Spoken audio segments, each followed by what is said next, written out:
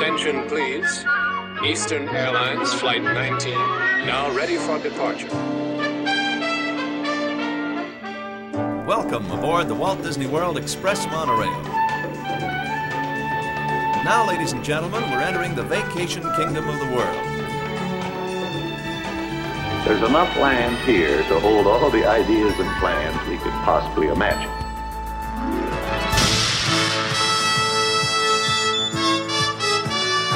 We call it Epcot. Will be our experimental prototype city of tomorrow.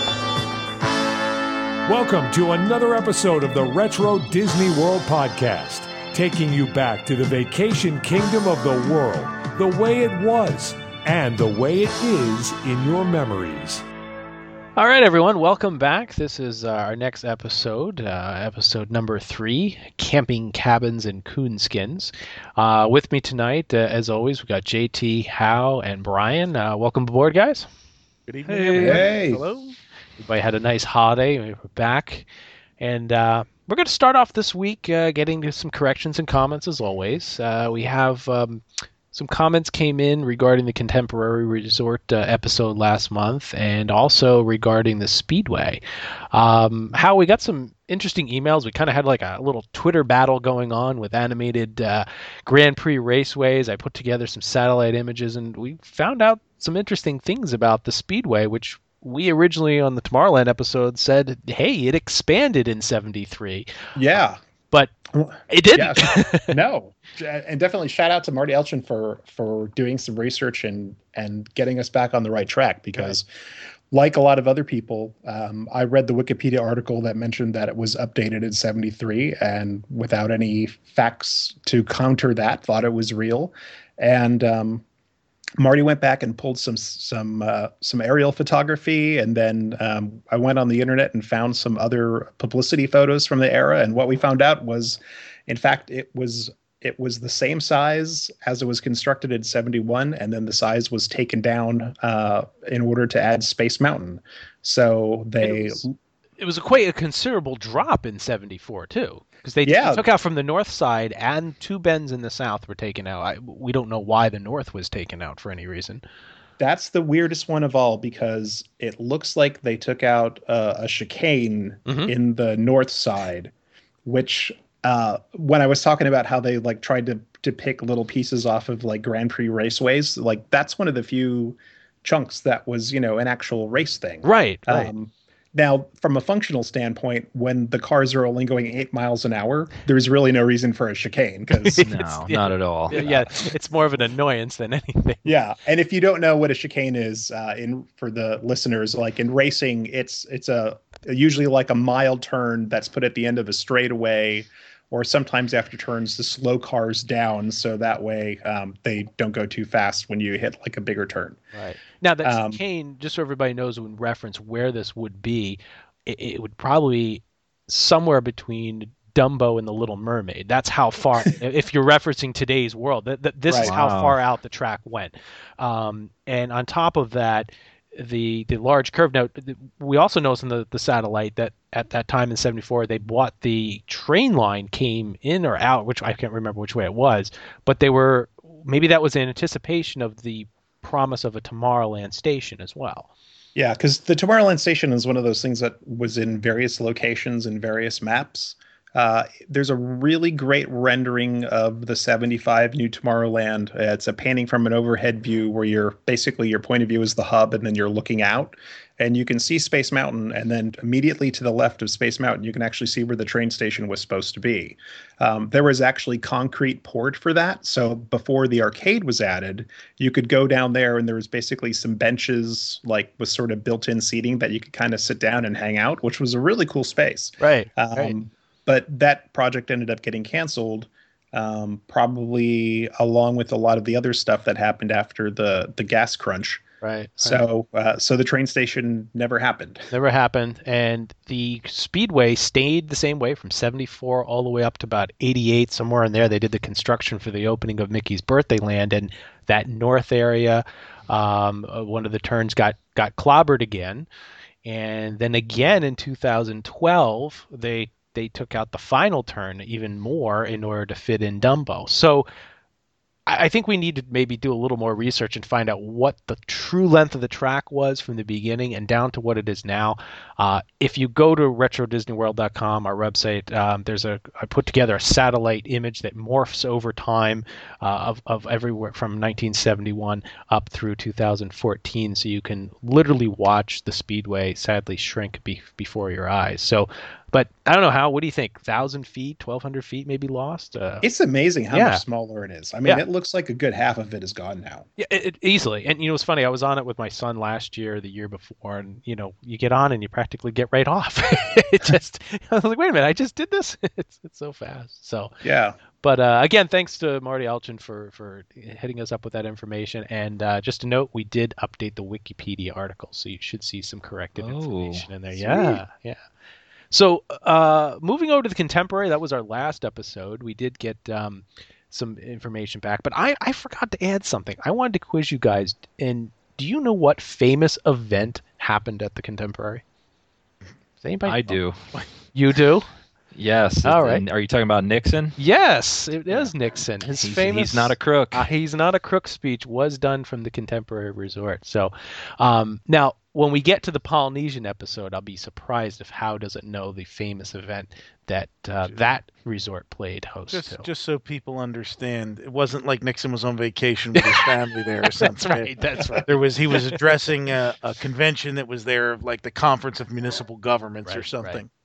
It was like a group of supporters, like a good audience. For him he did not do that in one of those egg chairs with the map behind him and relaxing in the closets that as they slid in the chest drawers. He wrote it right in. So was his figure in the Hall of Presidents when he made that speech? Yeah, it was there when the park opened. It was okay. The Nixon figure was there when the park opened. Because I remember reading anecdotes about how allegedly like the maintenance people would put handcuffs like on Nixon's hands because they're situated behind his back. It's possible, but they've always added the current president as soon as they've come online since 71. But the first one to speak was Clinton. The first one with a speaking role was Clinton. And he actually recorded his own voice, and then Clinton, Bush, and now Obama have all done that in succession. So there's your Hall of Presidents moment for the night. Now, speaking of chest of drawers and how you'll get to talk about the other event that happened at Polynesian in our Polynesian episode, you're gonna have to wait. Which will be broadcast from Trader Sam's. That's right. We got to get that one from there. So speaking of our chest of drawers, we did a little bit more research. We did get some emails regarding the location. We're going to talk a little later about the construction area for the drawers for the chest.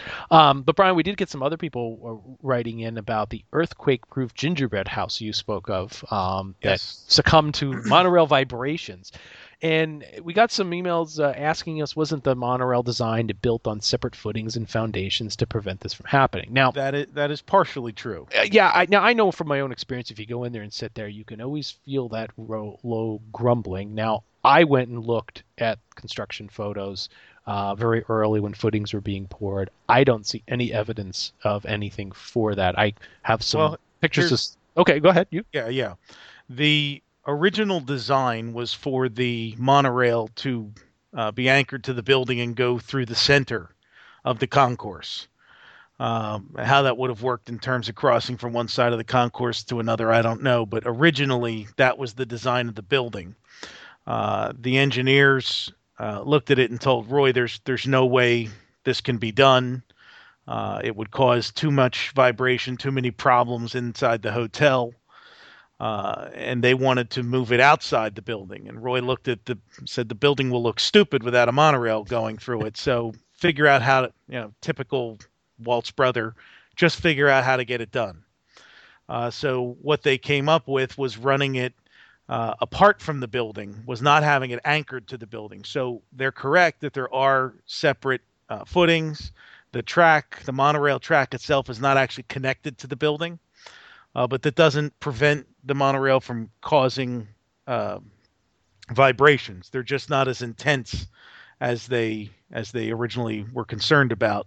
But there are stories that I've read from people who were monorail operators when the building first opened in 1971, that the monorail vibrations coming through the building would cause bottles to fall on the concourse bar. Wow. So, I mean, the vibrations are there. And honestly, if you spend any time in the concourse, you can feel feel the monorail come through. Right. It's like Jurassic Park, right? You get those little concentric Keep in mind, circles. this is the U.S. Steel built building that they kind of flopped on. So, I mean, this isn't like... Everything they promised about the building was inaccurate. Yeah.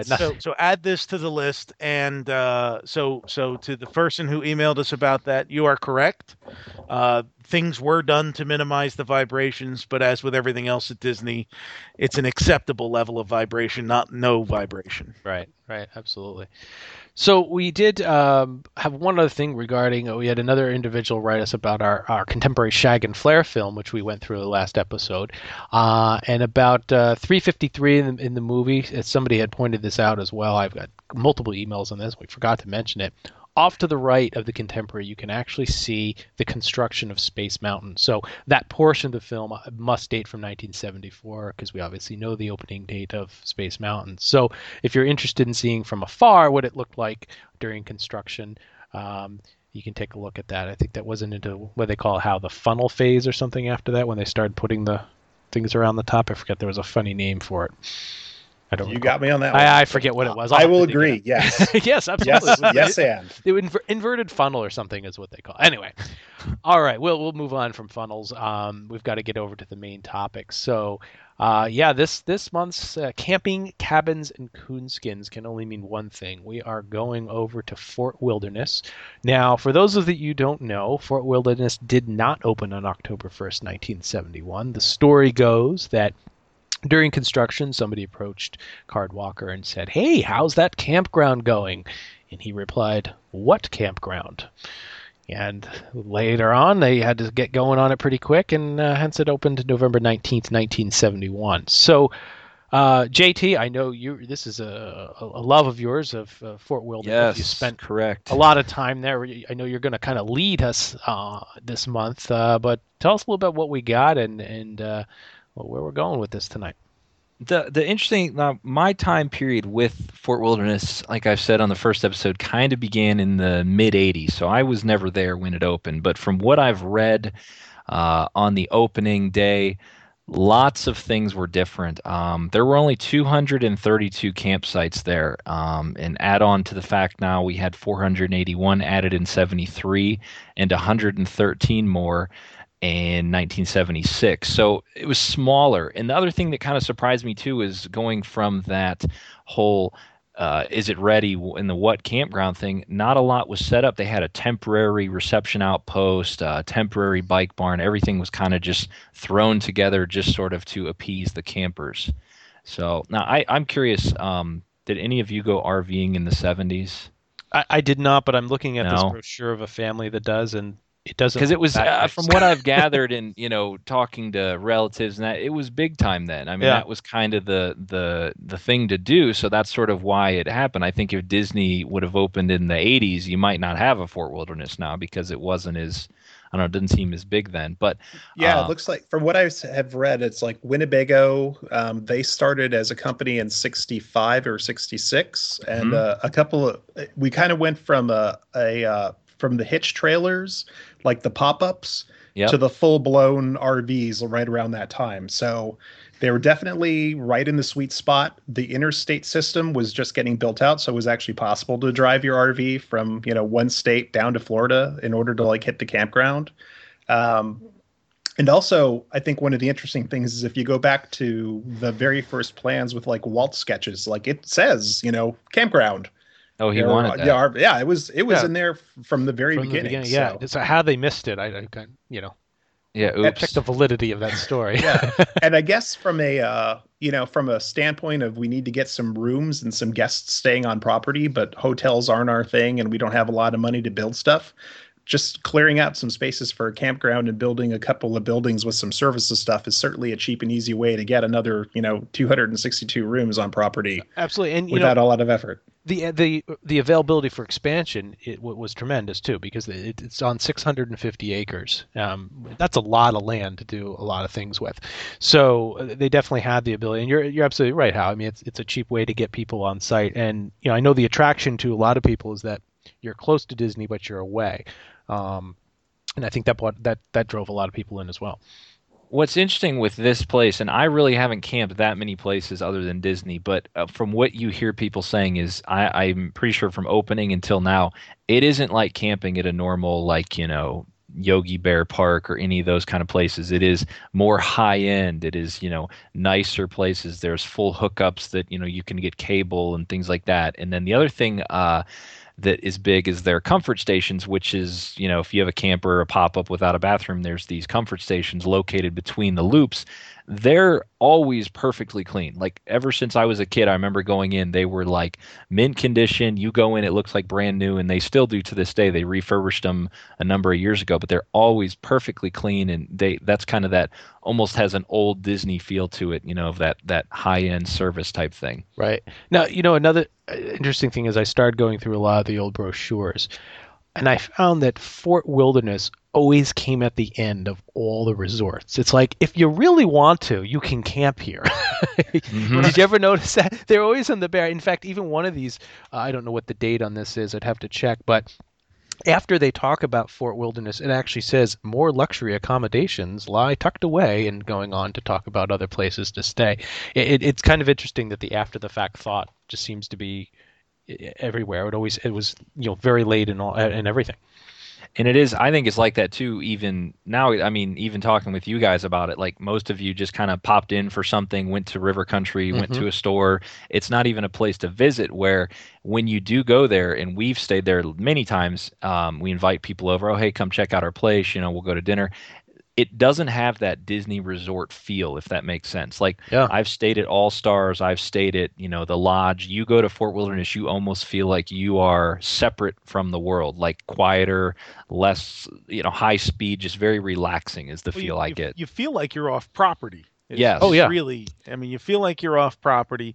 And, as Todd's referring to, the first couple of years, there really was nothing there. Mm-hmm. With the railroad not starting until 73, and then Pioneer Hall and more of the fit outs, the Trails End all not being built till the following year. Those first couple of years, you really were in the wilderness. Mm-hmm. Right. Yeah. You mentioned Pioneer Hall. That didn't open until 74, so you're a good 3 years after that. And one of the crazy things I heard on somewhere, I forget which podcast or which website I read it, Pioneer Hall initially opened to show those Disney nature films, not the new ones, but like the old, 16 millimeter ones. Yeah. Yeah, like you'd go in there and you'd watch a film about, whatever, deer in the woods, whatever, and it just didn't hit. It right. was like, just, we need something in here. So that's when the whole Hoop-de-Doo dinner show sort of came about. Now, did Meadows Trading Post, was that open originally too, or I would assume that came later too, right? Yeah, the Meadow Complex, what year did we see that? I totally forget now what year. That was a later complex, a later thing, which I was surprised to read about, because that's kind of like the main pool there, and I don't know if there was really even a pool opening day then, if that came later. The train went there, so it had to be sometime that the train started, which didn't begin operation, as we pointed out, to 73. So it'd be interesting to find out if Meadows was open there. So. And we're going to talk about the train on a future episode, I think, in-depthly, we thought, In-depth. Right? Why don't we brush on a couple points of it? Okay. Right now, we can go. I did some research on it, but I'll be honest to our listening audience, it warrants a full podcast. We did some initial research on it. There's a lot to be uncovered, a lot to people to talk about, and I think we need to dedicate it, maybe get some guest stars on as well. But yeah, it began operation in 73. And for those of you who don't know what we're talking about, Fort Wilderness used to have its own steam train. Own steam train, right. It was the only Disney resort, and I believe to this day, that has its own attraction. You would pay $1 to ride it all day if you were staying at any other Disney Resort. If you stayed there, you could ride it for free. But it was almost 3 miles long, twice the length of the Magic Kingdom. It was a much smaller gauge track, 30 inches instead of 36. And the engines were smaller. There's rumor out there that they were 4/5 scale, and that is just not true. They were smaller engines called saddle tankers, if you will. Essentially, the saddle was the sides of the engine. On each side of the boiler is where they held the water. There was a problem with that, and they couldn't hold enough water. That's one of the reasons that the train went downhill, but not the only reason. So this train stopped off at the Meadows Trading Post. It went down all the way down to the main entrance area. What was that called, JT? Down all the way down. The reception outpost. Reception outpost, yeah. Yeah, it's like a covered building. There's a parking lot there for normal people that don't have a camper, and then there's also like a big covered awning you drive under, and there's like a guy sitting there, and it's meant for RVing basically. Okay. So. It went down there, and it took you directly to River Country. So it was a great way. In fact, I heard that at some point they had to start putting rubber mats in the bottom so that the people who were getting off or all dripping wet wouldn't get the train wet. So yeah, but which was interesting. Now, the reason the railroad went downhill is that what I've heard is that Disney really didn't know how to build a railroad very well. When the Magic Kingdom was built, they had people come in, but for this, it was put together by their own team. The rest of the rails and the ties were not secured down. Nothing was tamped down, and essentially through just the temperature changes and the Florida, weather and rain just started to erode things. Tracks were getting messed up, and it didn't last very long.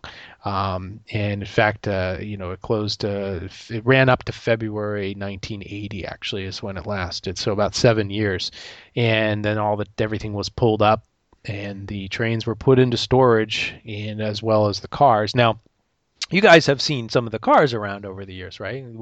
Yeah. Famous locations. Tell them about how. Couple places. So one of the famous locations they became the ticket booths for Pleasure Island when that was a separately operating thing. Right. Yep. And now, do you guys know where the engines went and some of the train cars? No, I do not. Yeah. Okay. Well, they all went. Fortunately, all have been taken. They fell into disrepair. They've all been taken by private collectors. But John Lasseter actually owns one complete train in his own personal collection, which is pretty cool. So must be nice. Yeah, he's good. Sure, I'll take the old Fort. Just truck that thing over. Throw it in my yard. Exactly. So, which is interesting. But the rest of them are in hands of private collectors, which is good to hear that they're around.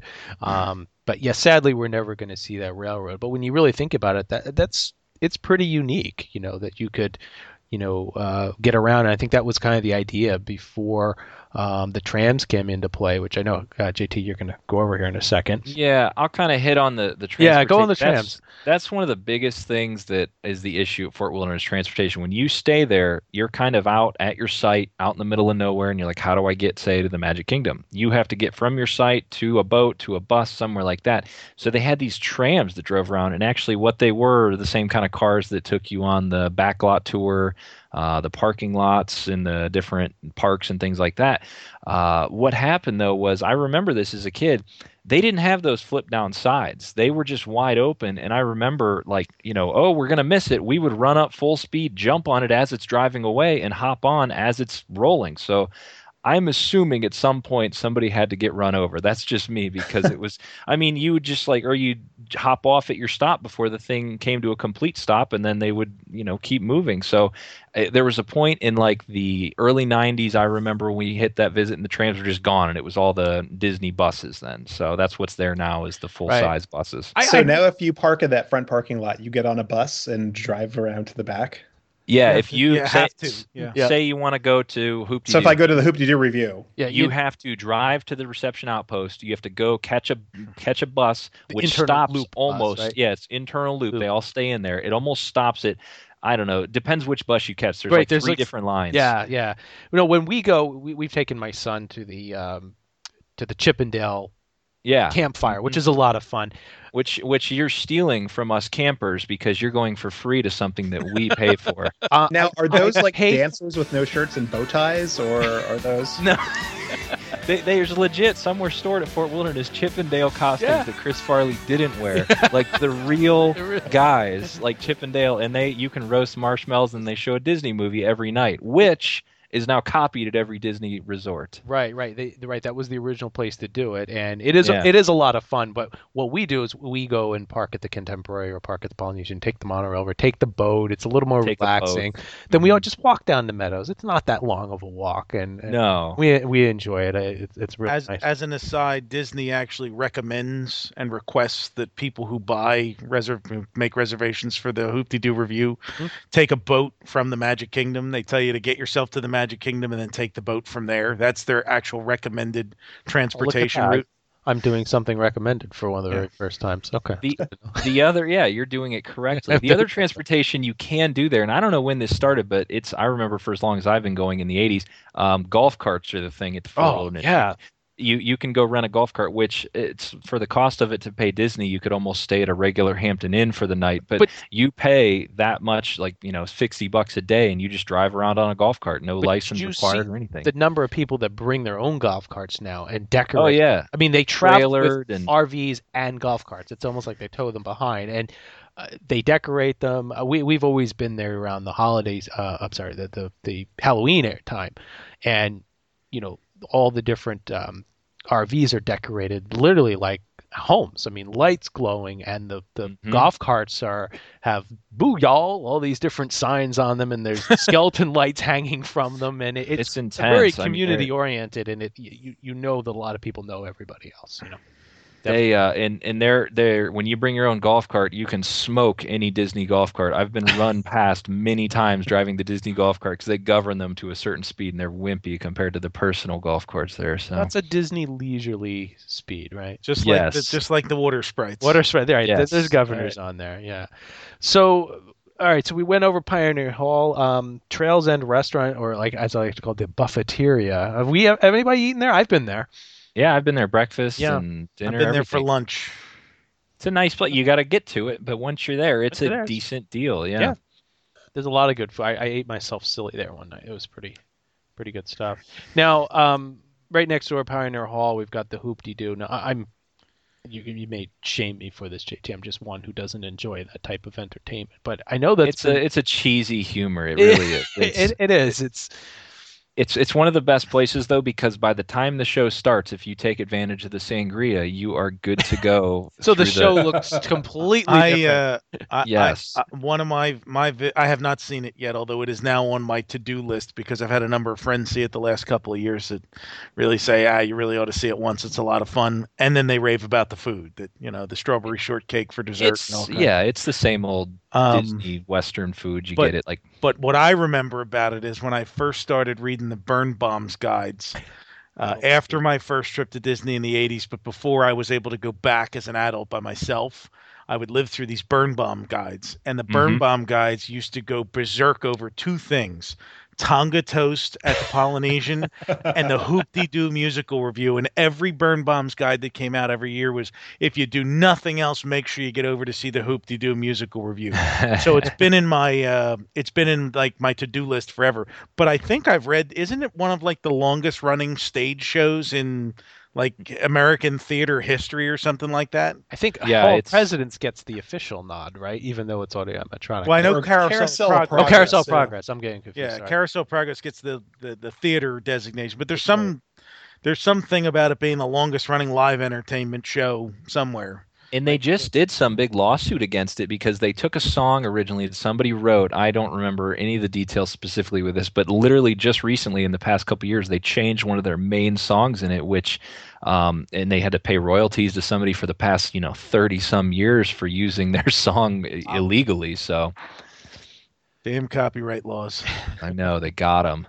Now, JT, And the Melvin the Moose breakfast show. I never went to this, You didn't but get I to that, did that story on the site because I saw somebody selling Melvin himself. I don't know if we mentioned this on another podcast or not, but the Theme Park Connection, I think it was, had it for sale, and it was a breakfast show. Basically, Hoop-Dee-Doo, the Pioneer Hall, is useless during the day. The doors are closed. They have practice in there, but you walk by, it's just a big, closed-up building. So they tried to put something in there like a breakfast-type show, and they had a big audio animatronic moose hanging on the wall, and they sang and they did all this stuff, and it was a breakfast show. But I never went, never had any experience with it. Right. Wait, the Melvin from Country Bear Jamboree?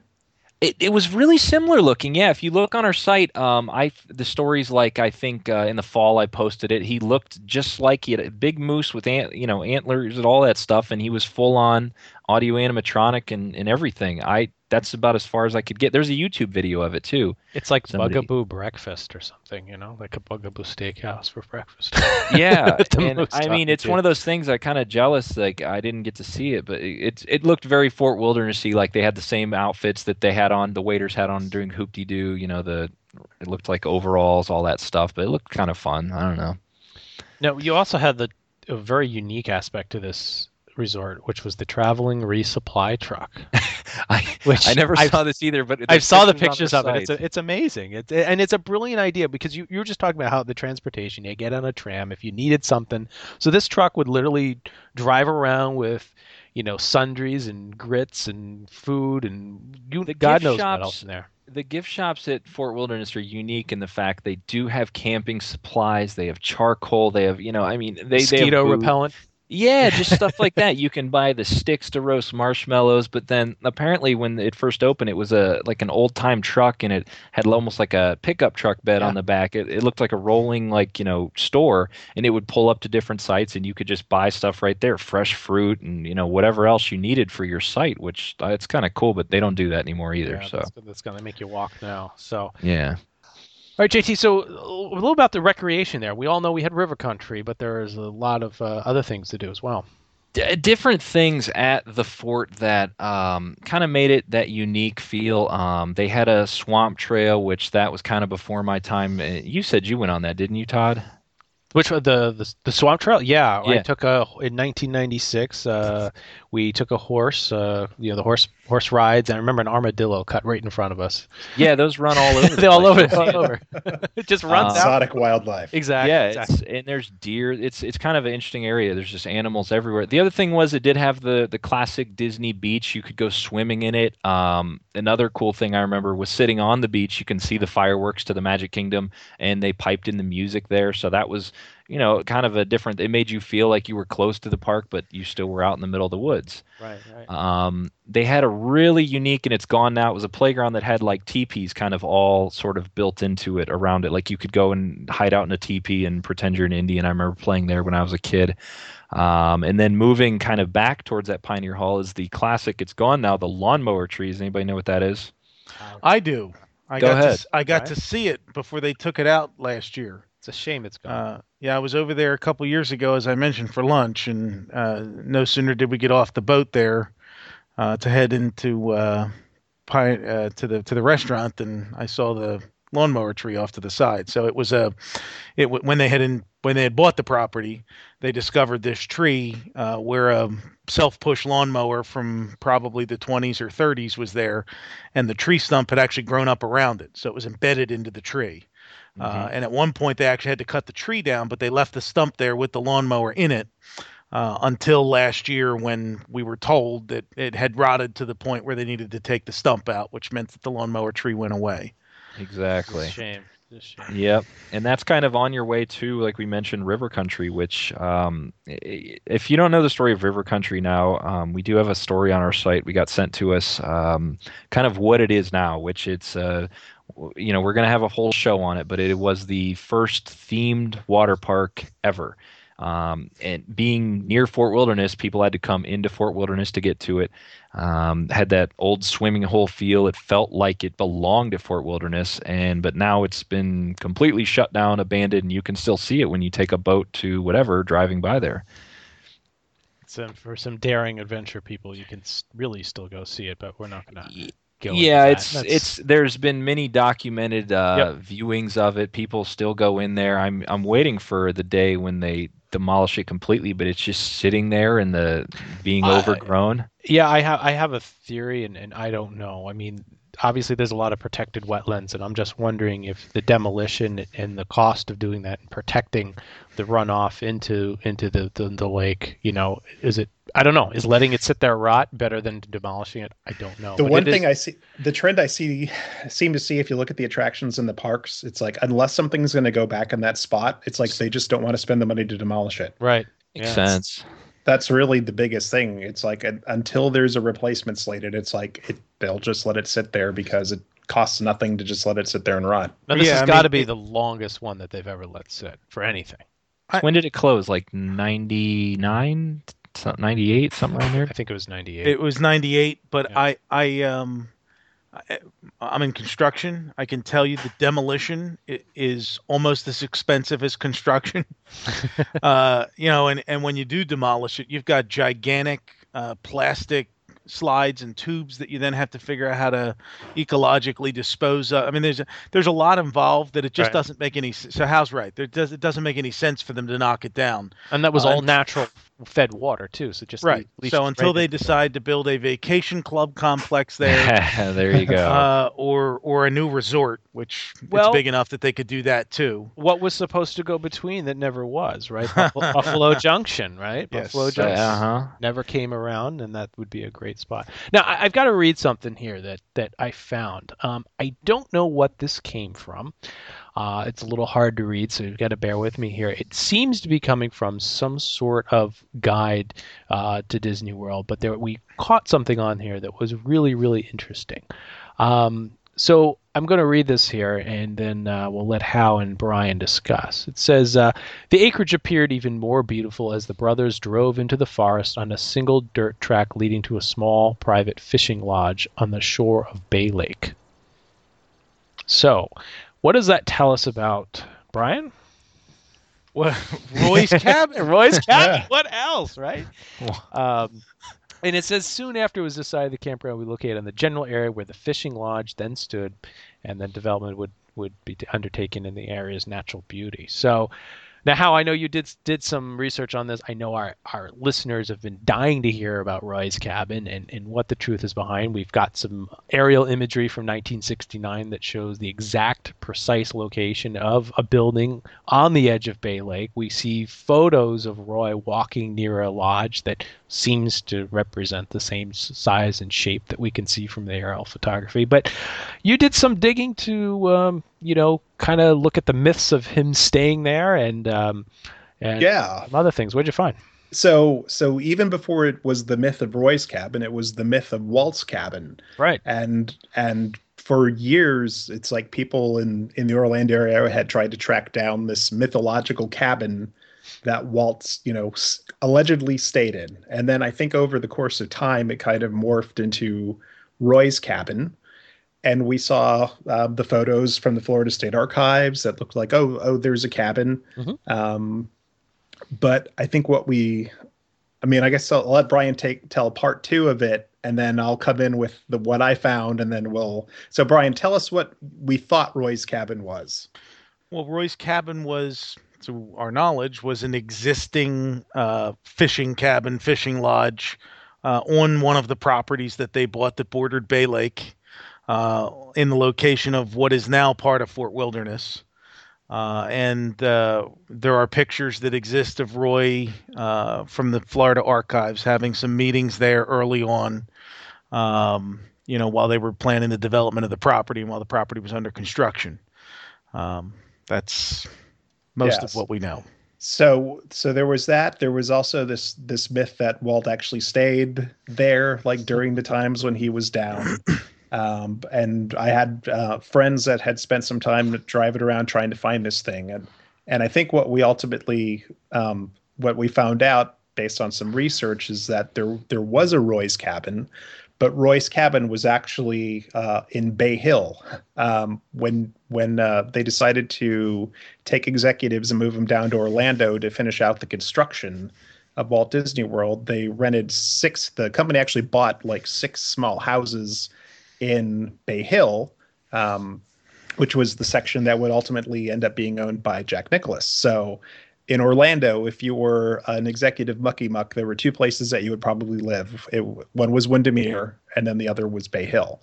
So Disney bought 6 houses in there, put the execs in. So Roy Disney had his cabin next to Joe Fowler's cabin, so that way they could just have meetings at whatever hour they wanted and just go across and have tea and breakfast and talk about where the construction was. So it was really handy for that.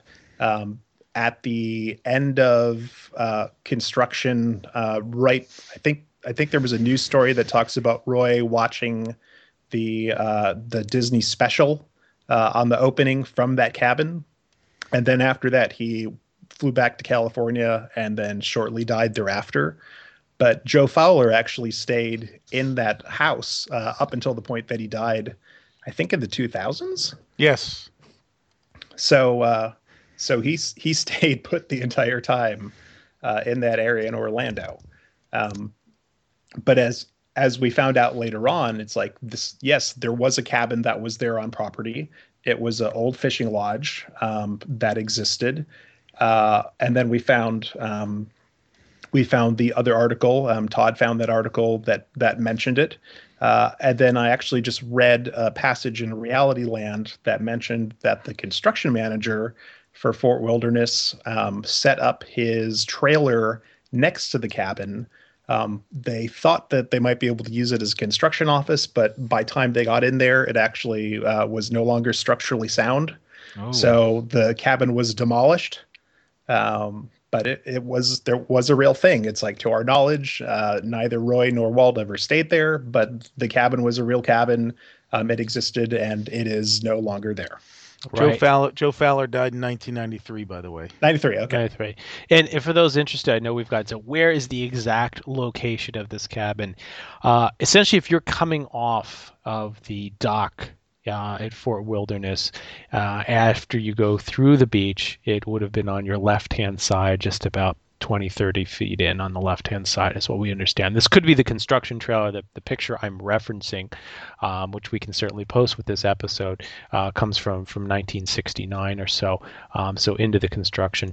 There are some older aerial photography we're going to try to do research on that dates to the 50s that may really hone in on it a little bit better. But so that's the legend of Roy's cabin, right? Yeah, there is a smaller cabin on property, which you can see in the pictures. That's kind of located right up to the edge of Bay Lake. Right. And apparently that was something that was built just to hold like the canoes and like some of the watercraft there. Yeah. So there is an actual cabin like right on the edge of the lake, which you can actually see on Google Maps, I think, and someone's got some close-up pictures.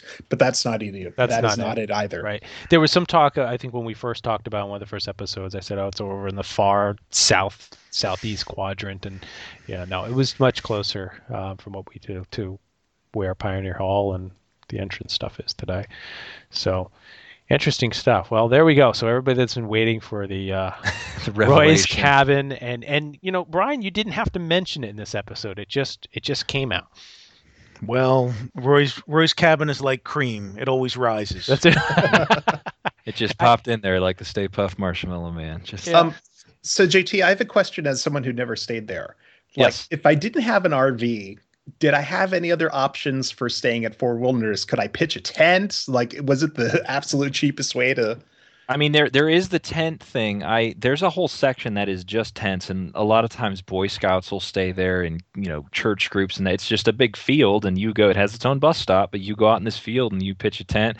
You can also use a tent on a plain old campsite. Like, you can rent a big full-size RV one with cable hookup and everything and put your tent there. But starting in '86, Disney struck a deal with Fleetwood, and they built these, what they called wilderness homes. They basically looked like, I don't want to say a double wide, but kind of a similar type thing. It looked like a motorhome without wheels, and you'd go in there. And I remember I stayed in it a few times. You walked in, it had a living room, a full kitchen, and then a separate bathroom, like with a shower, everything like that, and a back bedroom with a door that closed, so you could sleep 6 there comfortably. And if you jump ahead out of the retro era, in the late 90s, early 2000s, they started upgrading to what they are now. They look like actual log cabins now. But back then, they looked like almost like a very 80s motorhome without wheels. They didn't really, they looked, kind of dated. So. That's cool. So the tent thing really intrigues me. You can still do that today. Yeah, I've thought about doing it. You can go to Disney on the cheap if you go in the right time of the year. I mean, you can get a tent campsite for like $30 a night. Pitch your tent there, and then you go and you're in the parks, for whatever if you want to. Yeah, for all those people who say I'm not into frills. Okay. Yeah, shot that way. And you probably have one of the nicer bathroom than anywhere you've ever stayed. I mean, with the comfort station, you just take your little golf cart or walk over there, and you got a nice bathroom. It's all to yourself and everything. So, what are the mosquitoes like? That's my only. I've never had mosquito problems there. Disney does do. If you look at our River Country story, they do the chicken testing where they have chickens on property, and they test them to see what bugs are biting, and they spray. Based on the different bugs that are biting the chickens they test on. It's like the myth of the cats that run around Disneyland at night to eat the mice. Now, okay, I have a conflicting information from mosquitoes because we went there and started to get eaten alive. I don't know if it was just because it was at Meadows. Oh, okay. Yeah, down by Meadows Trade Post, and we were with we took a family friend with us, and her parents were out to dinner, and she's 4 years old with my son who's 4, and goes, I'm allergic to mosquitoes, and we ran over to Meadows and got the spray and all that stuff. $20 bug spray. Oh yeah, very expensive. So.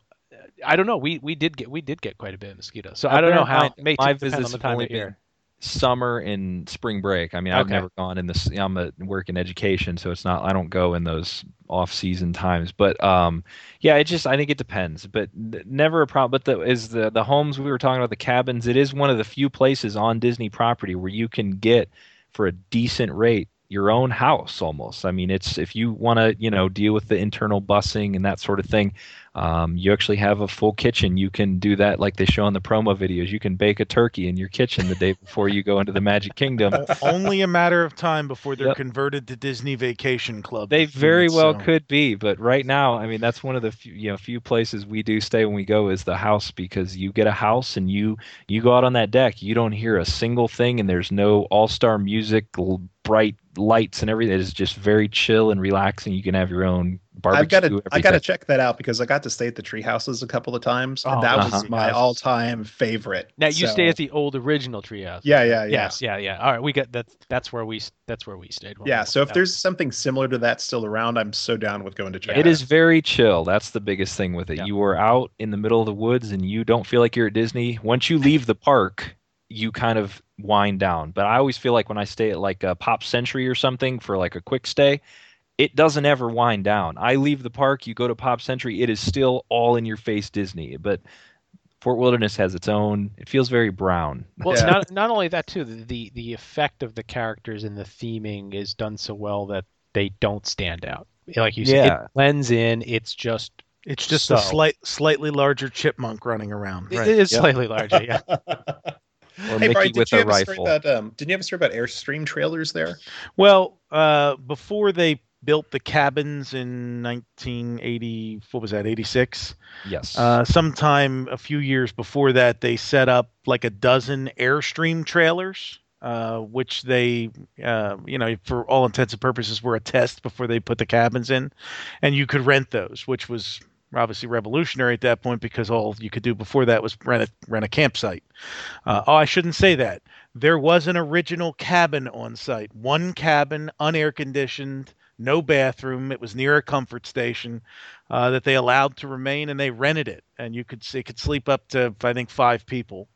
But it was available for like $15 a night, which was like a failed thing, wasn't it? They like attempted to do it, or they were going to put multiples, and it just didn't catch on. There was a one standalone offbeat, and it obviously in the Florida heat, an unair conditioned wooden cabin from April until October was probably not a very fun place to be. No. Now, inflation calculator, $15. Where are we?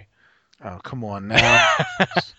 I'm going to guess in the 70 range, but I'm going to check right all right, now. we're checking. This is a live check exactly of the inflation. This is up to the minute.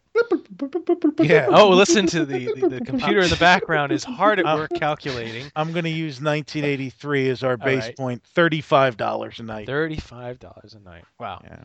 I will say, though, I think some of the, if we go financial with the money, some of the richest people that go to Disney stay at Fort Wilderness with some of the RVs you see. I mean, it's like you almost get like to the point where you're jealous because they're chilling and they got a flat screen TV hidden behind a panel that has like the time machine in it, and they're at their RV there, and you're like, what? You know, your RV is like $100,000 rolling home, you know, Right. and you're worrying about your golf cart that's $50 a night. As you know, JT, it's more than $100,000. Those, I mean, they're basically buses. They're basically gigantic motor coaches. So I'm jealous of the $100,000 ones, let alone the $2 million ones. I know a couple of people who have those, you know, school bus sized motor homes. I don't want to say elderly, retired people, who. That's how they spend their winter, is traveling around in the RV, and they will go to Disney for. I think Disney lets you stay there for a maximum of 21 days. I think is the limit, because they don't want somebody moving in there. But I think the limit's 21 days, and they'll go down for like 2.5 weeks. They never set foot in the parks, but they'll set the RV up there and spend the week. You know, spend 2-3 weeks down there. And if you check in as Edna and Earl and then Bonnie and somebody else, you can stay 42 days if you stretch it right. There you go. Exactly. You got it. All right. Well, JT, thanks for your research on this and your personal experiences. It's great stuff. So if anybody has any questions on this, and again, we'll do a little more detailed diving in on the train in a future episode as well as River Country. I know a lot of you are going to write in and say, hey, you didn't talk enough about it, but don't fear not. We will get there. So, JT, we're going to pass the baton right back over to you for viewer mail. What do we got this month? Candler Hobbs wrote us about the chest of drawers construction station, I will call it. There was a spot where they built the drawers that were going to be slid in the rooms that went on the Contemporary and the Polynesian, and he had found a story on Imagineeringdisney.com that actually shows where they are located. It's actually still there, which surprised me. I was kind of like, wow, I wonder what they use it for now. But merchandise. Something. Yeah, frozen. It's frozen merchandise. It's frozen merchandise. Frozen merchandise. I don't even know if it actually is Disney owned and operated, but yeah, it is still there. It's just to the northeast of I'm going to call it Port Orleans and Dixie Landings. Gives me a time capsule. 1500 Live Oak Lane if you'd like to go check it out and see if there's any drawers still there. But it's out there, and that's Candler wrote us in at podcast@retrodisneyworld.com to let us know that. So thank you for that. And I did some other digging with the aerial photography. I decided to try to figure out where it was and what it looked like and when it was built. And the 1969 photos do show it being built. And in one of, I think it was 71 or so, the drawers are all outside. You can see them lined up ready for installation. I think it was April 1971. And it's really interesting because in the photo, I had tweeted that out. You can see a good 20, 30 or more outside of the building all ready to roll. And there's also some information on what actually went on inside the building from the general offices and the path that all of the different steel came in this end and this product came in that end, and how it flowed through the building and out came the drawer on the other end. So really some interesting stuff. So.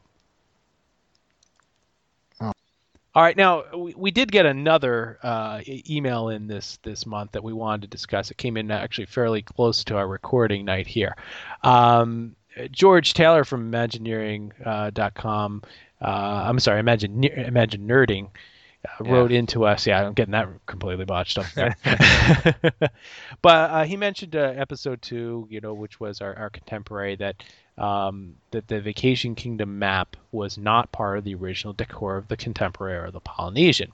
Now, he cites some stuff that in 1972, the refurb of the Contemporary Hotel, because a lot of the material and stuff didn't stand up. New carpeting, new drapes, new color scheme, vinyl wallpaper, and that's when the Magic Kingdom mural, the giant mural of the entire world was added. Now, from what we've gathered, and in the U.S. Steel video, you see the child run into the room, and behind them is the map, and that was actually pre-opening. So we're going to call out George here a little bit. We're going to try to do some digging on our side and see which side of this is the correct side. What do you guys think? You've seen the video. We've got lots of pictures. I'm going to say that's a good guess and thought by George from the Greatest Online Show claiming that. But I don't know. If the U.S. Steel video, I think that is the smoking gun of the thing. Yeah. I mean, come on. I don't know. Just watch the video. The proof is there. Yeah, the kid runs in practically squealing with glee that behind him is a map of the kingdom, and it's clearly the Paul Hartley map. I will say, though, that I don't disagree that there might have been a refurb in 72, just judging by U.S. Steel again. Well, we talked about that, right? How you said, because in one of the films you said we're not looking at the original carpet. We're looking most definitely. Now I'll back off on that, because when I did some double checking, it's like the carpet that was laid down when Bob Hope steps off to do that dedication in November is the same one that we see later on in the 70s. Okay. So but certainly the rooms were utterly and completely redone, because what started out as a very super modern room on the inside that looked not wildly different from the Contemporary, like suddenly became completely different in that, I'm sorry, not wildly different from the Polynesian. It's like the Polynesian rooms and the Contemporary interiors, the furniture and stuff looked very, very similar. It was all ultra modern. And then around 73, we start to see these changes where they start adding the Mary Blair style murals in the rooms and really starting to like add a lot more of that Mary Blair look into the rooms, where before they were all super modern. So they were trying to get a hold of like, how do we take this Grand Canyon concourse and like try to interplay it throughout the rest of the hotel. No, and I agree that I've seen a picture before where there's two people on a bed and behind them is the map and in the blue color scheme that George mentions here. But one thing I want to point out that is a point here is that if it was the fall of 1972, we're a full year after. Now, why would they hang a map with resorts that may not materialize? When did we learn that those resorts, the Asian, the Persian, and the Venetian, weren't going to be there? So why would they take the effort at that point to hang a map a year after opening? Yeah, that weren't going to exist. So we've got some digging. We've got some challenges. George has some more digging to do too. I listen to Communicore. I like their podcast, but George, I'm going to say no. I disagree. Yeah, so far I'm going to go with you on that. We're going to have to do some further research here and get back to you. So if anybody out there has any additional information, and I'll throw the a nod out to last podcast we had Chad Lincecum of wdwmap.com on, and for those of you who don't know what the Paul Hartley map is, take a look over there, and you can he has digitally reproduced the Paul Hartley map that we're speaking of that hung on the walls in the Contemporary and the Polynesian. So if you'd like to get your own copy on canvas, you can head over there. And also, I think that'll settle the debate if you just buy your own map. Buy your own map, hang it up at any time of the year, any room you want, any year you want. It looks refurb good. Or not. Exactly. You can also get a discount too if you go to www.map.com/retro WDW. So Chad will hook you up with a nice discount for that. So, all right. Well, that does it for viewer mail. It is time to go into the puzzler. So last month's puzzler, we did get some responses back, and I have to say that we were of the responses we got, and we drew the names, and the person who guessed it here, I'm going to guess on his name, is Matt Biciata. I don't know if I'm pronouncing that properly, but congratulations, you guessed it correctly. It is Mike Fink Keelboat's background music, and more specifically, this is kind of ironic. He did point out too that the song is Red River or Red River Rock. It's also played in Frontierland and the Wilderness Lodge. But what's really great about that is that it also plays in Planes, Trains, and Automobiles in one of the scenes. And we mentioned our favorite Del Griffith selling the shower curtain ring salesman in last episode. So wow, look at unbeknownst to us, that look at that. It's like now we're going to have, instead of degrees of Kevin Bacon, we're going to have degrees of Del Griffith. Del Griffith, yes. Retro movie references. Retro movie references. So, yeah, absolutely. So there we go. So Matt Pisada, congratulations. He won the Christmas ornament. He won the Christmas ornament. Yes. Yes. The eccentric Mickey Circle Head Christmas ornament. So we'll be getting in touch with you and getting that out to you shortly. And all the other prizes have been shipped for anybody else at Red. So let's talk about this month's puzzler. We'll listen to it in a second here. But JT, you've got the prize for this month. Tell everybody about the prize. It is a fabulous prize, actually not related at all to this week's episode. No, it's related to last week's. We're always Yes. kind of a month behind. Who knows? Maybe next month we'll give away a spike to the old Fort Wilderness. Oh Railroad. my gosh! Can we dig one up anywhere? That would Yeah, be we'll cool. get on it. We'll get on it. We got man on the something. ground. Yeah. This week's prize is actually I'm going to guess mid to late 70s bar of Dial soap from Disney's Contemporary Resort, and it actually says on the package the Vacation Kingdom of the World, and you have that vintage contemporary logo. It is shag orange in color.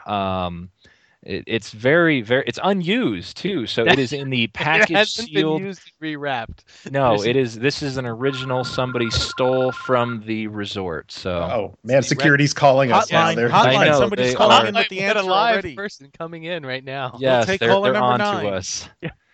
You know, So- we should. So I have- see that's got the Vacation Kingdom of the World logo on it with the little Florida on the. So that's early. That's way yeah, early. Yeah. yeah. That's early 70s. And I'm going to guarantee it still works. So if you want to pretend now, so you take Or this if you bar of stink. soap. Wait When a you minute. win, you get your map. You hang it in the bathroom. Right. You're set up. That's it. Guys, by the time we get a few years into this podcast, we're going to be able to really replicate an entire trip to 1973, 1971. You think Exactly. about It'll be a got the kit. Build your own Yeah, 70s trip to they'll- Disney. They'll send away for the kit, and you'll just open it up, and it'll be amazing. In fact, we can store it in basements to give it that old smell too. So, all right, well, we should get on to the puzzler. So let's take a listen to this month's puzzler.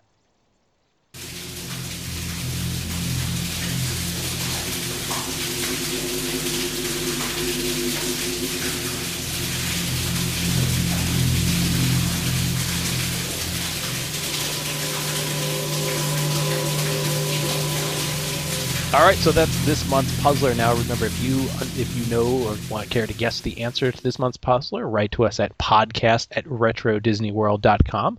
All correct entries will be entered into the drawing for the fabulous prize of the Contemporary soap, as we just discussed, and all correct entries will be entered into the big prize at the end of the year, which will be one of the replica copies of the Paul Hartley map from wdwmap.com. So that will be pulled in December on our December 2015 episode. So That's a big deal. So that is a big deal. So even if you don't want the soap, right, even if you want the soap, just work. send your answer. Send your answer in. And don't forget, even if you don't win the soap, if you have the correct answer, you're still entered into the big prize that will be pulled in December 2015. So. All right, so the last segment of the show always is our film restoration. For a thoughtful, once-in-a-lifetime gift, contact Pixel.com to create pristine digital transfers from your old home movies, photos, videotapes, or slides. Now available, they have the Reflectera app that puts all of your photos and videos in chronological order. To get started today, visit Pixel.com or call 1-800-557-3508. So, as you guys know, I've always been touting that I've got some film to look at and of my own personal trips. And we talked about my grandparents' film, and I always said that I had my own personal film coming for my first trip. But here it is. We've got it. This is what we're going to go over. This is Super 8 film with sound from October 1980, and actually I have my actual passport from that trip right here in my hand. Yeah. So this was the old passport that you would wear around your neck, which more people seem to be doing, but and it had the stamp on the back. It had a hole in here where you'd wear it or tie it to something. And actually, if you look carefully in the video, I don't think my parents entrusted us at 8 and 3 years old at the time or I'm sorry, 8 and 4 to wear it. But we certainly did. And if you look carefully, my grandmother's wearing it in a couple of the shots. So actually, correction, I was 6. I don't know where I was going with 8. But anyway.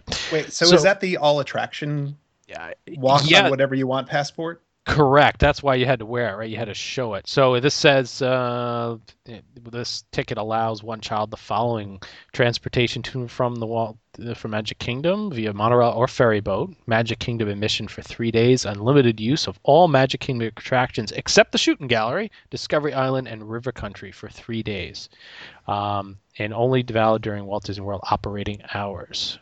Total cost? Anyone care to guess? One child? $12.50. Oh, a little higher. It was $19.80. It's a 3-day passport. Oh, 3 days? Yeah, this is a 3-day. $18.50. Oh, $18.25 after tax. There we go. Look at that, nailing it. That's impressive.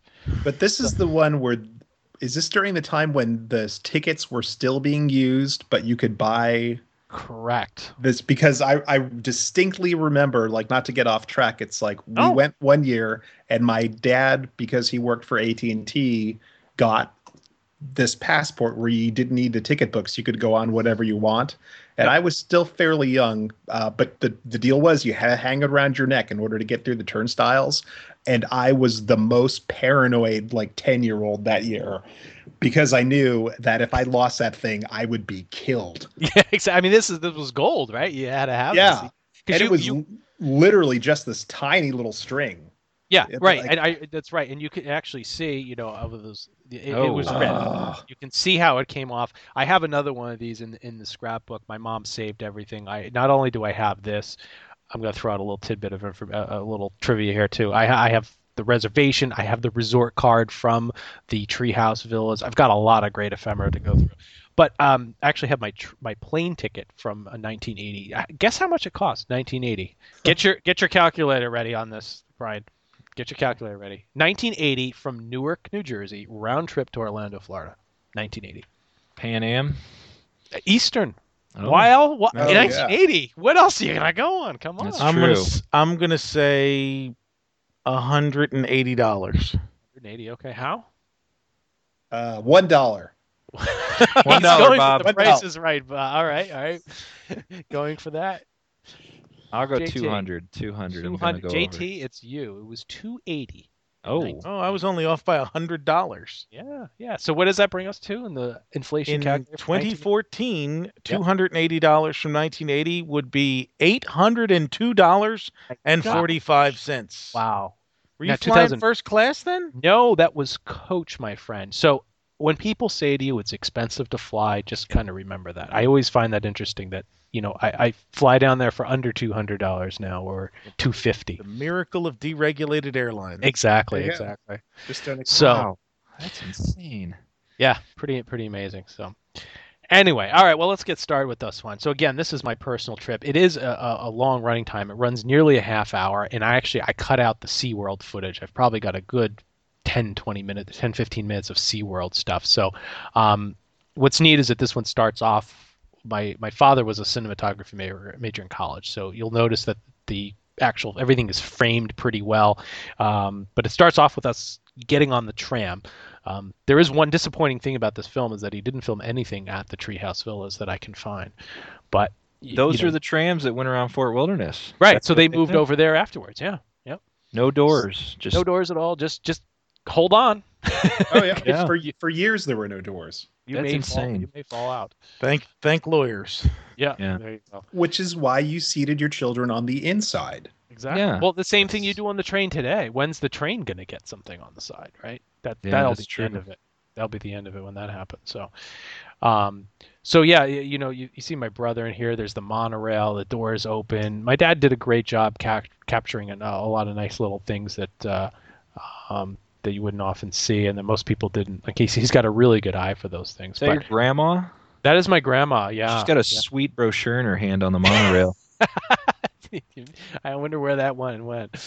So yes, around the I think it's around just shy of the 2-minute mark, probably like around 1:30. I'm sorry, 1:40 something. You see my brother just run off and my grandmother go chasing after him. And actually, at the 2:05 mark, I'm wearing if you look carefully, it's waving in the wind as I'm at the top of them. There's your passport. You can see the passport waving. Yeah, I can. Todd, how old were your grandparents around this time? Because I know they were doing all kinds of traveling. And they were, right. Let's see. My grandfather was born in, I believe, 1917. So 1980, that would put him at what, 63? Yeah, okay, 60s, yeah. 63, yeah. Oh, and there comes the Howling Wolf. The Howling, yeah. It's outside of Haunted Mansion. This is a question for Hal. Outside the Haunted Mansion, there was always this in the 1980s, but do you not hear it anymore because there's just too much other stuff going on, or did they get rid of it? But I mean, in my dad's film, you can hear this. So, I guess I haven't been around enough to notice it not there. Yeah. Because there were two great things about the outside of the Haunted Mansion. One was the wolf, and the second was the traveling light effect. Okay, no, this is definitely the wolf. Yeah. Yeah. Which you could only see at night, where it looked like there was basically like a candle that would go through the conservatory and then past some of the windows. And that effect was broken for years and years and years, and they finally brought it back.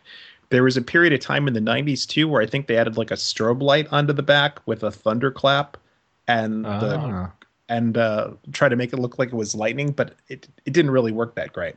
But I cannot imagine a time, even now, without that howl. It's like I'll have to go back and listen for it, because that was such a to me an integral part of it. It's like not only because of that, but with Rivers of America. Oh yeah, right across the way, it worked for that too. Yeah. In fact, I want to say that one of the bend in the river right there is named like Wolf's Howl Bend or something to tie in with that. All right, so we got some research. Now, what's funny is when we would bring these films back and play it for family and friends afterwards, my dad would always crack up because he'd be filming somewhere clear across the park, and in the background you would hear. It was so loud, and the trees were smaller, so the sound carried totally different thing. Oh yeah, so, in the park, it's like you'd either hear that or a train whistle inevitably at some place. Exactly. Now, there's something that we've lost along the way at the 4-minute mark, which is the Adventureland Steel Band. Which is another fantastic thing. David Coolidge's video film, he captured that as well.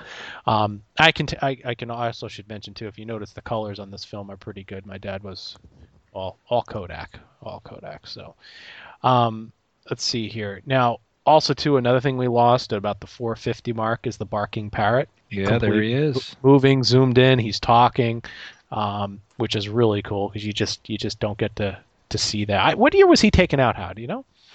I want to say he was taken out the year that they built World of Disney over in the because he got moved over there for a while, or he might still be there. But I'll drop a little factoid that will hit if we ever do a Pirates of the Caribbean. That him being a Barker bird outside was not his first location.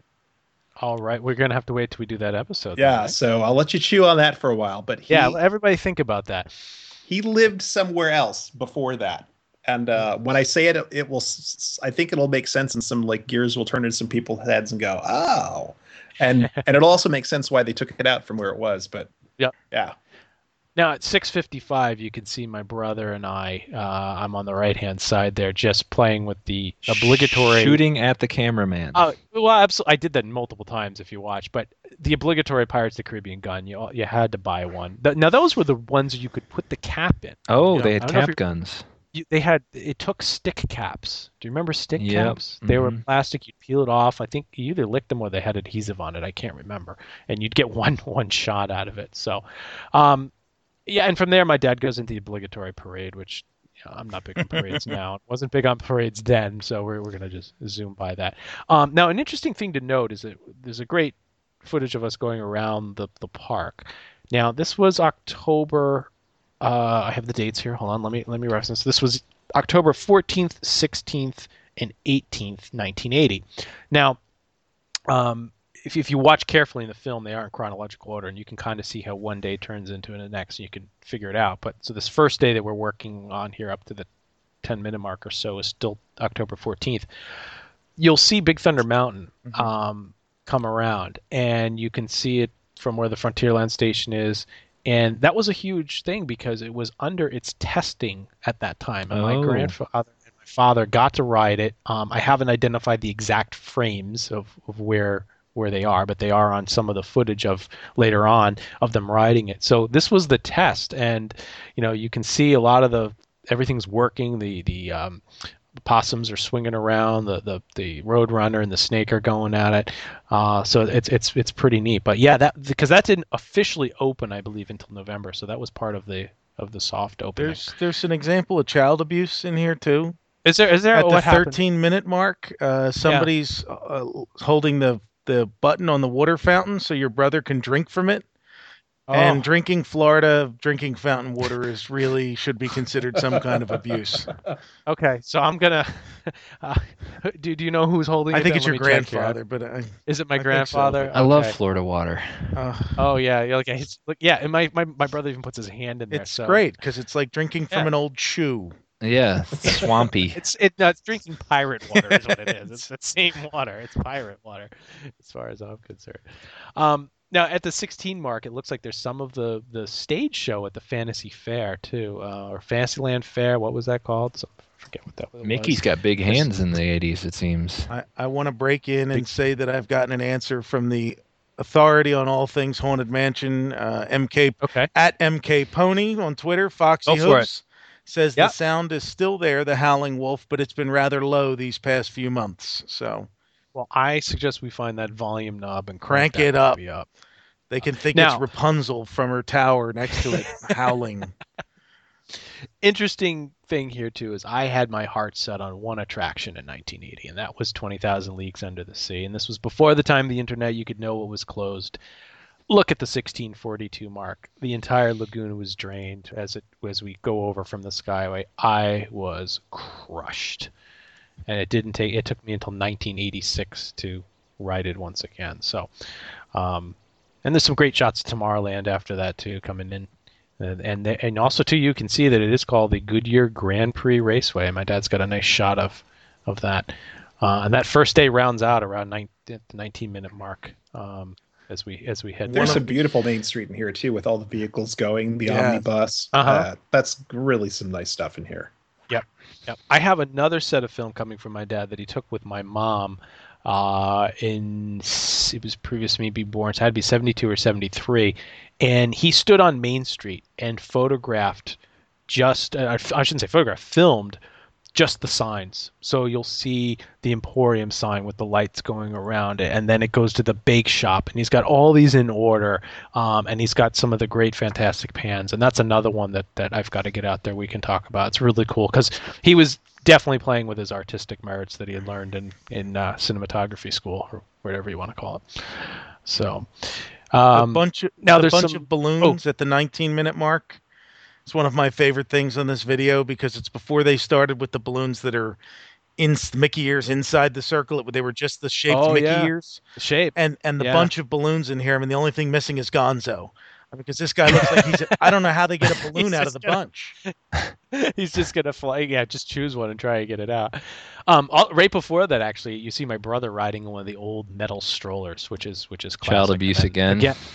Well, not only that, then I shoot my dad with the snap. Snap gun. So yeah, just take a nice shot at my dad and the camera. Now you have to imagine this camera weighed I don't know how much. It had a boom microphone on it that with a telescoping thing it would stick out like 2.5 feet.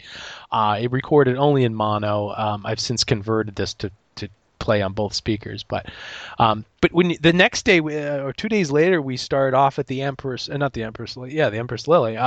And had the character breakfast there, and this is when the paddle wheel in the back used to rotate, and you can see these big fabric patches on my brother and I that said "Hello, my name is," which I never kind of understood because the characters don't talk to you. So why is your name on your chest? I don't get that. I still have it. It's in the scrapbook. Oh wow! So Now they look huge on me, but okay, I was 6 years old. So, but if you look at it on my brother, I mean, he's he's 4, and the thing is just. Or no, actually, he was 2 there. I'm sorry. It's huge, and there's more balloons there at the those are the 20 at the end of 21 mark. Yeah. Now, there's something really cool coming up, and we went over to the Village Marketplace. Look at around 22:20 or something. The whatchamacallit. How you played on that? Oh, right? many times. Yeah. On this day in that- this film, he was there actually. that would be really odd. That would be yeah, there's a pic. My dad even comes down the slide around, I don't know, somewhere at 23 or so. But and then there's some more shots of the Empress Lily, and you can see the wheel actually turning, which is really cool. So, what else did you guys find? Anything else good? I think we're around 24 minutes or so now. Oh, I see the Light Bite logo behind the whatchamacallit. The what? Light Bite logo, the logo of the restaurant that was right there. It's this really weird thing with like a bowler hat, and then the words kind of like form the shape of the face.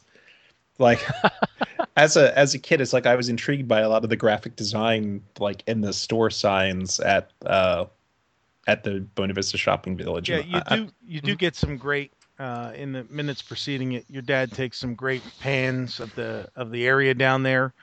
Because I think for people who've only ever seen it as Downtown Disney, and we've touched on it before, but I mean, Lake Buena Vista Shopping Village was just gorgeous and serene and classy and everything that Downtown Disney is not. That's a great way to sum it up. That's perfect. So yeah, now mine has frozen up here. I don't know mine why, has. When too, you get in, so. Yeah, I don't know why it's having. I loaded if you go right to Vimeo, it maybe. Where are you holding the birds at? I jumped ahead here. Mine's still playing. Okay, hold on. We'll get to that in a second, JT. So around the 24-minute mark, this is kind of fun. We take out this not a pontoon boat. We take out one of the little crafts, which is I don't know, it probably seats about 6 to 8 people officially. And there was a scene in here that I always thought as I mentioned earlier, my grandmother chasing my brother was funny, and you see me piloting the boat here. But at some point in here, my grandfather sits down with my brother, and my father, you see, he just reaches over and slams the throttle straight up. My brother cranks the wheel to the right or left, and the boat just starts going in circles. And you hear my grandfather go, "What? Where are we going? Where are we going?" And literally, you just see the background swing around, which was great. And I think at some point it's another film. It was actually video. My dad just kept making this pirate voice when we rented it, like in 1986, and my mom got really frustrated at him. "David, stop that!" And he's "Arr, arr," you know. He always wanted to be a pirate. I don't know. So yeah, what I'm speaking of is at the 25:30 mark. You can see my father just reach over and gun it, and then and my grandfather looks around. He has no clue where he's going, and they're just spinning. I always got a kick out of that. One of the things I remember. So I think after that, you see, we actually instead of taking the monorail later on, we take over the one of the other boats, and we head over to answer JT's question. Where am I holding birds? Discovery Island? Discovery Island, that's it. Yeah.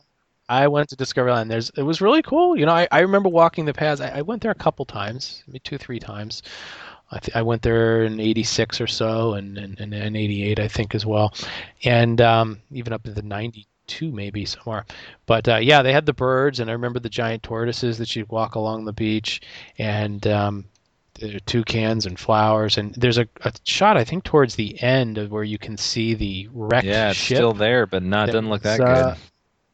It doesn't look that good anymore, but you can see the boardwalk, and the walkways were really neat because it was boardwalk, and they had the ropes going from it and everything, which was really cool. So, but yeah, that about rounds it out right there. That's so a good chunk. Like I said, I've never seen Discovery Island look like that before, so that's neat. Yeah, well, there's a lot of birds on it. I see like some kind of furry animal. What is that? I don't know. It's like a small reindeer or something. Oh, yeah. I've never been there. I don't remember. Awesome. So, yeah. So hopefully I'll get the next one up. Like I said, I cut the SeaWorld stuff out, which is really just the Shamu shows, and we're not all about retro Shamu here, so. Yeah, but I'll have to find I'll get the stuff out and get the 1972 film out that my father took. That's got really great shots. So, you know, yeah, Brian, if you like the shots that you saw there in the pans, you'll definitely like the other And one. you've got a rarity there because the boat that took you over to Discovery Island is one of those Osceola class sidewheelers. So yeah. Oh, it is. I didn't even realize. Oh, wow. So because it is shown. I didn't even notice that because my dad does have the film of it pulling up to the dock, right? What mark is that? Did you I'm trying to get back there again. About 28, 20. 28, 20. Okay. That's I'm cool. sorry, 26. 26, 20. Yeah. 26, 20?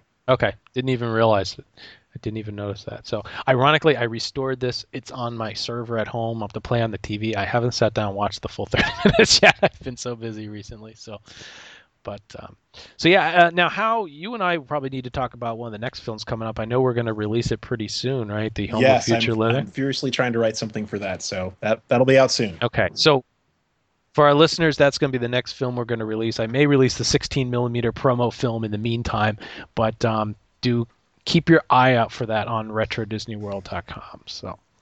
All right, so once again, the film restoration segment was brought to you by Pixel.com. And also for a 10% off coupon, visit RetroDisneyWorld.com/ImageWorks. And from there, you can learn how to use a coupon to get 10% off your film transfers, movies, videotapes, and slides. So, well, guys, that wraps up another episode. Cabins, coonskins, Campsites. What was the other one? Camping.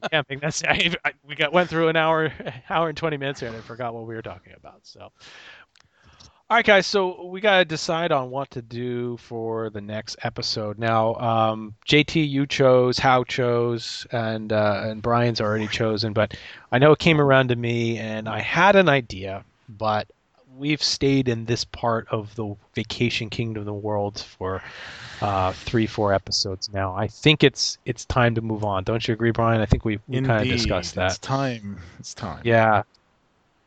So the where are we going? time has come to head to where the 21st century began on October 1st, 1982, Epcot Center. That's right. You can hear the cheers going up from our listeners. Yes, they're doing it. They're moving over. So we haven't nailed down the exact topic, but we figured we'd take it to a different time period and start going over to Epcot and if there's something you want to hear on Epcot, then tweet at us or email us and let us know. So yeah, we want to just wrap it up here. Say thank you to our sponsors. Again, as Pixel, we mentioned, sponsors the film restoration portion.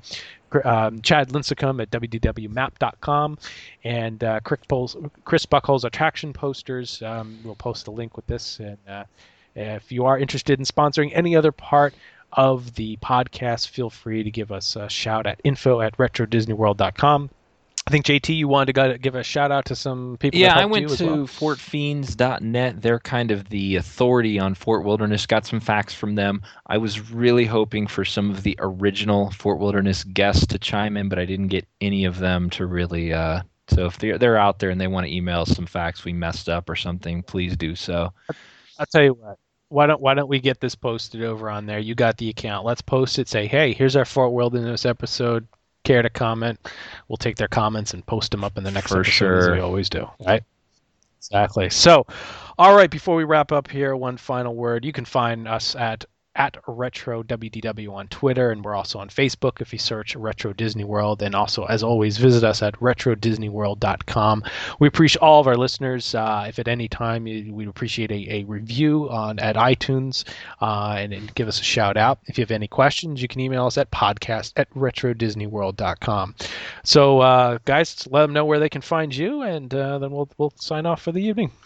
I'm hoagiesgarage.com if you want to read about my vehicle reviews, product reviews, that sort of stuff. You can find me at liquidluau.com. You can get some of my Disney-inspired cocktail recipes there and link off to some of my other sites. And you can find me on Twitter at Brian P. Miles, and that's Brian and Miles with an I. And I will say, if you follow all four of us, you'll see some general banter and yes, different things going on that we were trying to piece things together for episodes. So you'll get kind of some hints about what's going on for the next episode or research that we found for previous episodes, all the above. But again, we thank all of our listeners greatly for listening to us. And Brian, take us out. Henry from the Country Bears Jamboree would say, enough of this chit-chat, yik-yak, and flim-flam. See you next time, folks. What do you say, Sammy? I say, y'all come back. You hear? We hope that you'll be coming back again, that you'll drop in to see us now and then. We've done our very best to please with just the bare necessities. We hope that you'll be coming back again. Come again. Come again. Anytime. The welcome mat is always out, and seeing you is fine. We hope that you'll be coming back again, that you'll drop in and see us now and then. We had such fun, we're gonna cry. We just can't bear to say goodbye. We hope that you'll be coming back again. Y'all come back, yeah? Don't forget to gather your belongings. And your husband, too. It's been good to have you. So long, folks.